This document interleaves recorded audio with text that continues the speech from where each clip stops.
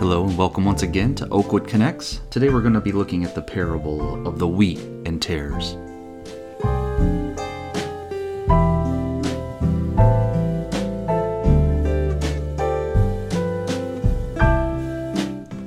Hello, welcome once again. The parable of the wheat and tares. We're going to be going into Matthew chapter 13. It's going to be a lengthy read this morning, but again, Matthew 13, starting at verse 24. Matthew 13, starting at verse 24. And it says, "Another parable he put forth to them, saying, The kingdom of heaven is like a man who sowed good seed in his field. But while men slept, his enemy came and sowed tares among the wheat, and went his way. But when the grain had sprouted and produced it a crop, then the tares also appeared. So the servant of the owner came and said to him, Sir, did you not sow good seed in your field? How then does it have tares? He said to them, An enemy has done this. The servant said to him, Do you want us to go and gather them up? But he said, No, lest while you gather up the tares, you also uproot the wheat with them.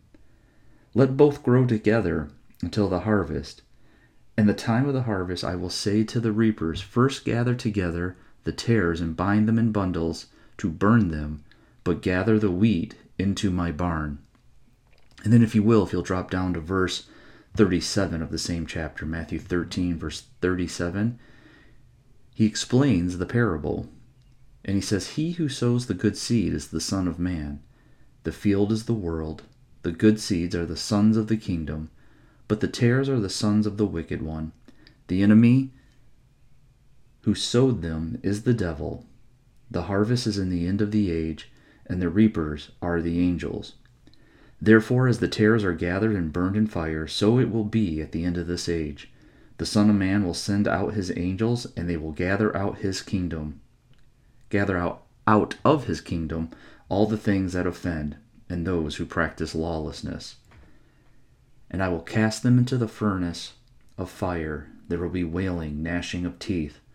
Then the righteous shall shine forth as the sun in the kingdom of their Father. He who has ears, let him hear." Now, again, there are a lot of things in this parable. It is full. So we're only going to focus on one element of this, and then next week, obviously, we will do a different one. But the first thing that we're going to look at, this parable establishes that there is good and there is evil. You know, that's something that people don't necessarily argue. No one really argues that there is good, and then in contrast, they are really saying that then there must be evil too. A lot of times we don't like to talk about the evil part, but we will establish that yes, there are good things, or a way to live, I guess I should say. Nobody argues that it is okay to steal their stuff, right? If something gets stolen, people get upset. And so there is definitely this thought in our head. There is definitely this moral compass that everybody lives by. The difference is that it gets a little confusing. You know, we have this idea as human beings, we have this idea that, we can be good on our own. And, really for the most part, people do try to be quote-unquote good. But the problem with that is just that. There is this loose definition out there of what is good and what is bad. Humans like to live, it seems, in this mild state of confusion. We like to decide what the rules of engagement are. We like to decide how we function in society. Again, the problem with that is everybody's moral compass isn't the same.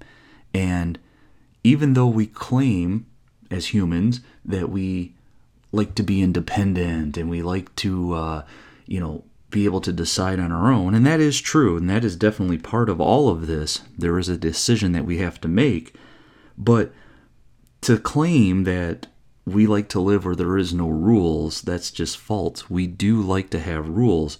The problem with that is, again, who is establishing those things? Whether you believe or not, nonetheless, you are living by a set of rules. We decide how we're going to be treated, for example. We decide how we're going to treat others. We're never up. If that was the case, if there was no rules, if there was never any rules or a obligation to some kind of moral compass that you live by, then you would never be upset about anything, because if that was the case, there would be no bad, so therefore there would be nothing to be upset about.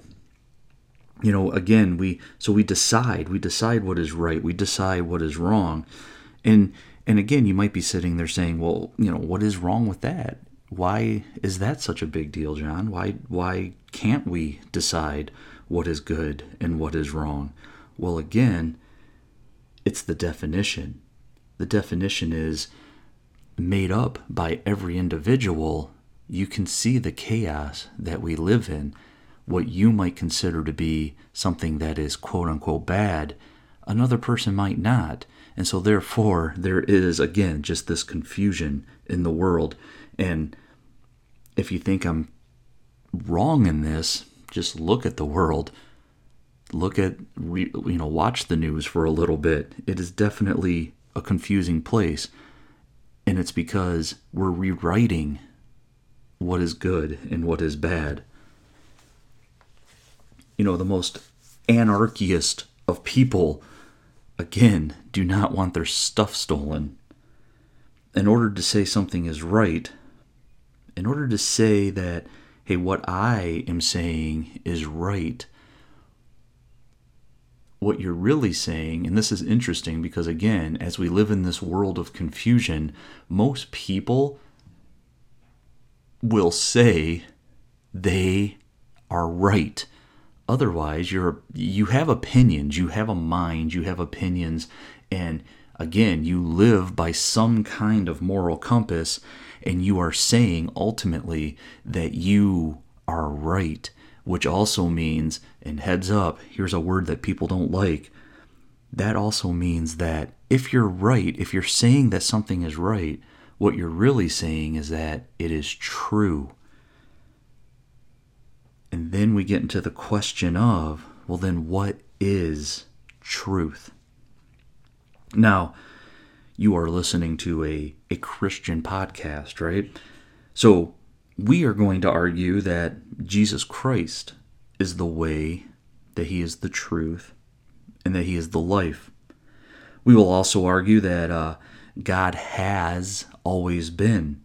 He is who established the heavens and the earth. And we know by his word, and we know who he is by his word. He tells us who he is. And so, again, because obviously, as a Christian podcast, that's what we establish, that's what we hear to be true. And so, we are also an Adventist podcast. And so, we also know that who God is. We know who God is by his law, by all of his law. We know who God is because we know the law, and the law is his character. We know God by his word, and we believe him. We believe all of him.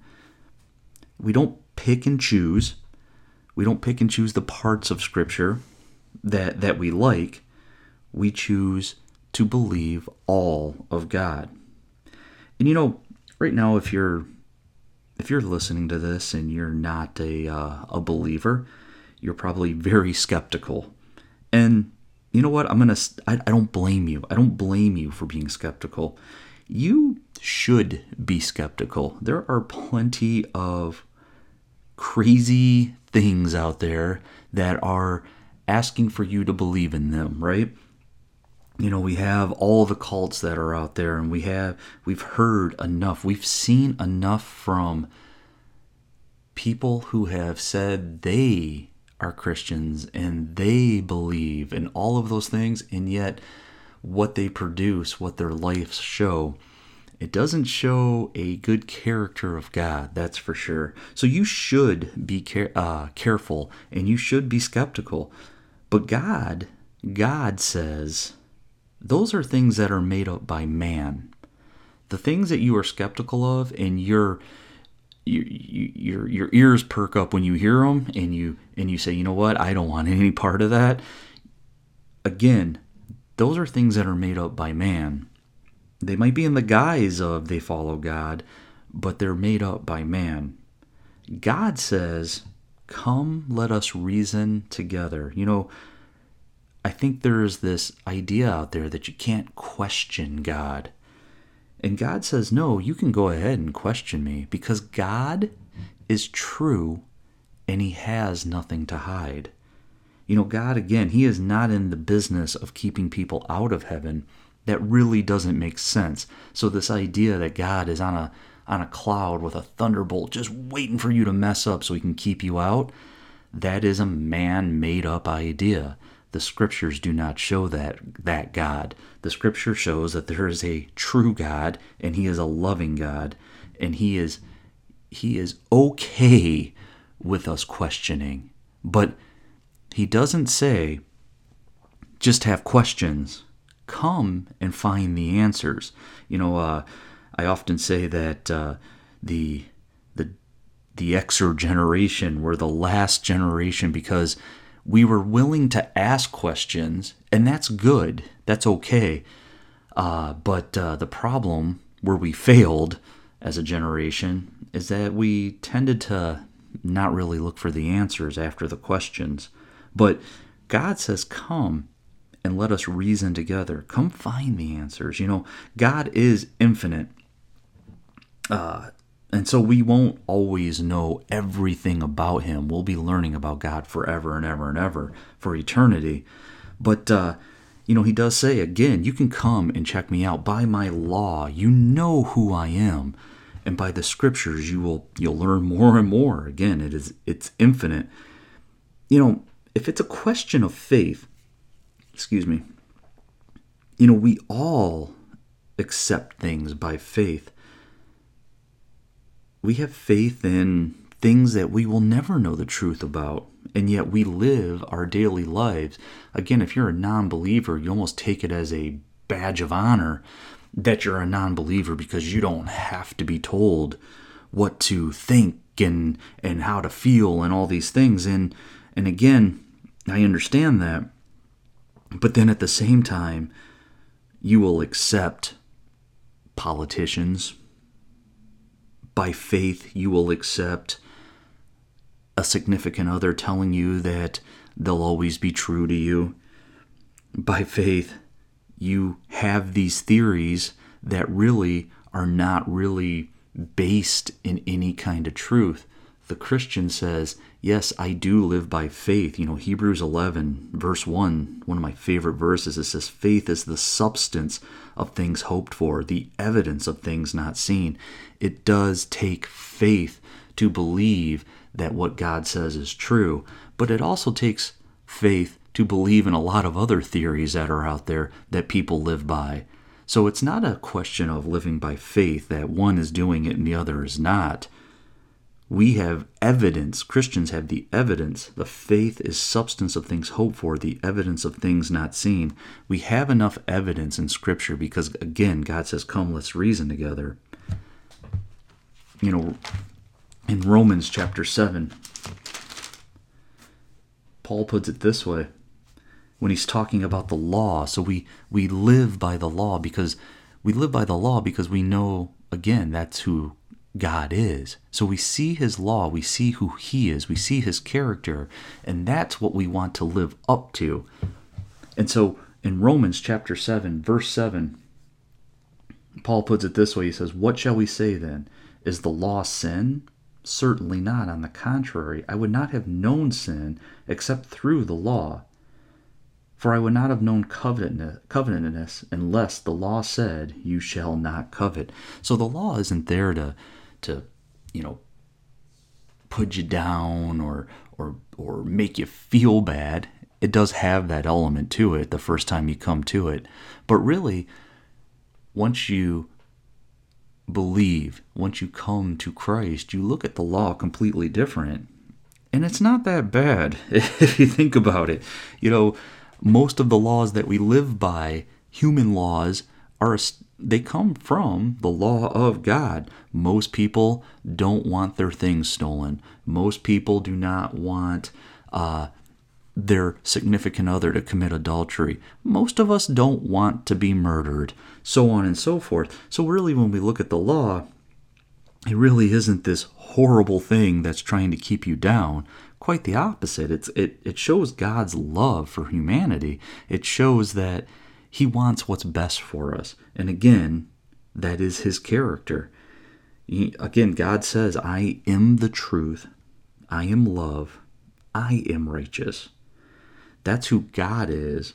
And that is what He produces. So again, if you see a church, if you see a church member, or if you see people who claim God, but they're not producing truth, if they're not producing love and righteousness, don't question God. You may want to have to question the person that you're talking to.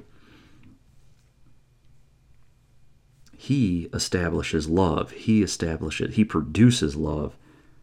It's what His followers should produce as well. It's what His followers should establish. The sower, God, He wants nothing but wheat. That's what He produces. That's what He created. And He created that out of love. So there is a way. There is a way to live. It's the way that is talked about in Scripture. It is the way that is supposed to be how we grow. There is a law to live.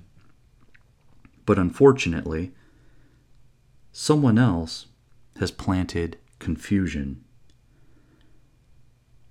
Someone else has said, there is other ways to live. You don't have to grow the way that God says you have to grow. Which really, God never really says that. He does suggest it, and it is true, but He never really forces you, as we see in this world. The other sower, the one that he gets upset when you question what he's doing. He's the one who gets angry. If you ever talk to somebody who doesn't like you questioning them, again, God says, "Come, let's reason together." So you have to wonder, well, then why? Why do people get so upset when you start to question their theologies? It's usually because there is something to hide. So, as we look at the wheat and the tares, we're going to see that we've established who planted the wheat, and that the wheat is good, and more importantly, the sower is good. But then somebody later adds a little confusion, and next week that's what we'll take a look at. We will look at the evil one, and we will take a look at the tares that he produces.